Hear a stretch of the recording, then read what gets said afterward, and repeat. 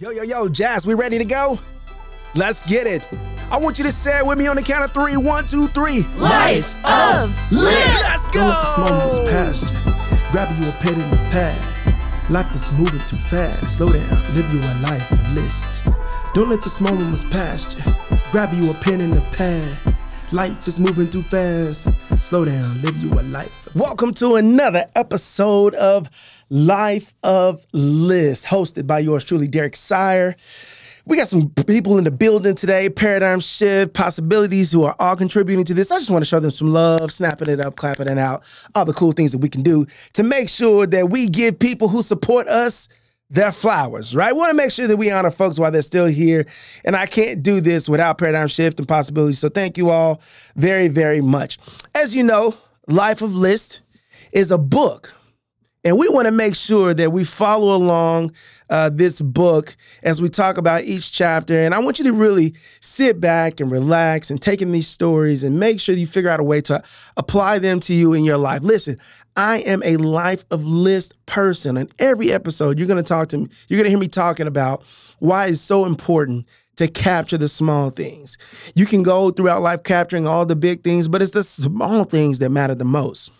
Small things that matter. So, for those of you that don't know the backstory, the backstory of the book, I put a lot of stuff out on social media, and I got a lot of social media stuff back. And people were like, "Man, you should write a book, right?" And this book came off of my experiences with my kids. And one of the first chapters I want to share with you all today, based on this social media experiment, is a chapter called "Put on Socks." Put on socks. I know you're thinking, Derek, everybody puts their socks on the same way. In fact, my dad used to tell me that every man put his pants on the same way, one leg at a time.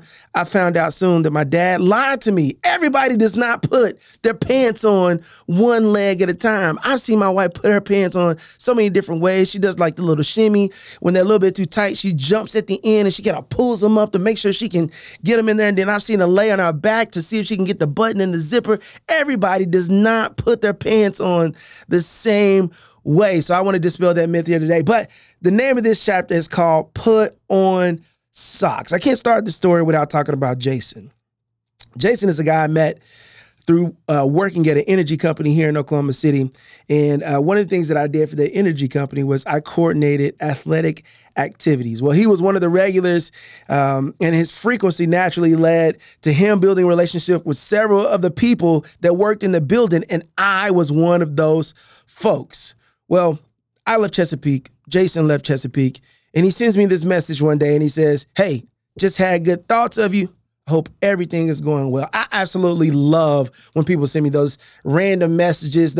I'm not talking about the happy Thanksgiving, happy Father's Day, Merry Christmas texts from the people that you don't even know, right? You don't even have their number saved in their phone, and they're just like, "Happy Thanksgiving." You're like, thumbs up, thanks, right? You don't even know who it is. Jason is one of those guys that will just pop up every now and again and give you a heartfelt, meaningful message. And his message said, "I just had good thoughts of you. Hope everything is going well." Well, over the course of time, Jason and I ended up connecting, and I said, "Hey man, let's go golf." And he was like, "Okay, I'm not much of a golfer, but we can go golf, right?" So he said, "If I go golfing with you, then you have to do something with me." So he didn't say what the something was, right? I just wanted to go golf. So we get out there, we go about 3 holes, 6 holes, 9 holes. We go through, we make the turn, 12 holes, 15 holes. Well, by this time we're hot and we're over golf because we're not playing well. And he says, "Hey man, come back to the house." So we go back to the house, we're hanging out. He has a beautiful home, beautiful family. He has chickens in his backyard. He's also a beekeeper, makes his own beer, has a swimming pool. Like, this dude is the epitome of cool. Well, Jason also has been trying to work out as well. Now, Jason invited me to go work out. He said, "Hey man, I went and golfed with you. I went and drank beer with you. I went and have fun with you. It is now your turn to repay the favor." And I had to go work out with Jason. Well, we show up to this place. We know the lady who owns the gym. And for the next 60 minutes, my body was beat up. Listen, if you have not worked out in a long time, don't go from 0 to 100. Go from 0 to 5, right? Feel free to walk your way into a workout. Feel free to just ease your way into the workout. And that is not what I did. You know why I didn't ease my way into the workout? Because I had this image of 18-year-old Derek 19-year-old Derek running around, jumping, falling, getting up. I can't even sneeze without pulling a muscle now. I'm careful the way I get out of the bed. I do this gently roll to the side, feet on the floor. I don't just jump up. I got to rub my knees and my thighs a little bit. I got to make sure that my body, my mind warms up. Then I stand up and I do this halfway bent over like this. Walk to. Listen, I'm telling you, this guy that is getting out of the bed like that today tried to go work out and it didn't turn out well. I ended up going home, barely made it home. I get to the house and I can't even put my socks off. I can't even pull my socks. I'm looking at them on the floor like I can't even.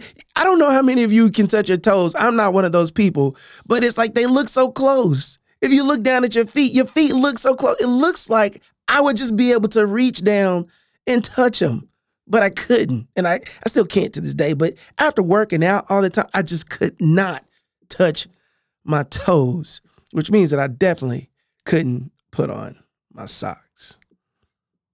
What does this mean?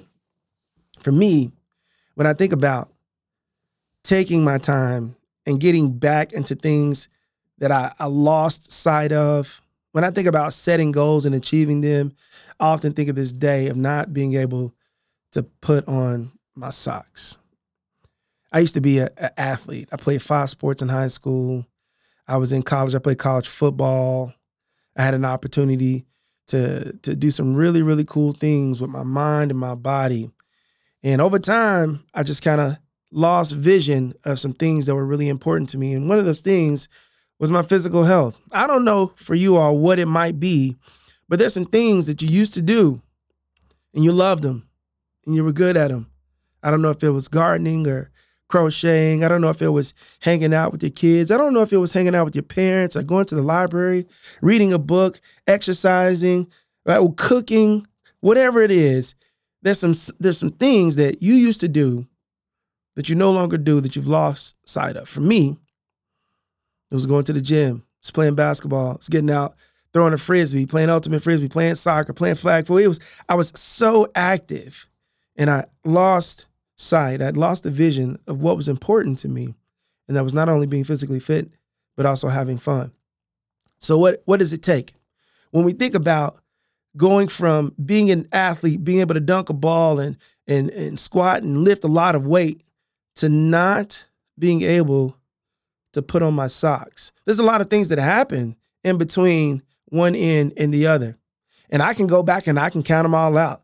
I can talk about the food that I ate and the times that I probably should have drank water and I drank something else. I can think about the times that I probably should have gotten up early, but then I slept in. I probably shouldn't have stayed up so late, and I stayed up anyway. Probably some things that I probably put in my body that I should not have. Some things that I've done that I look back on now and I'm like, man, if I had not done that, I probably would be able to put on these socks that I'm looking at right now, but I didn't.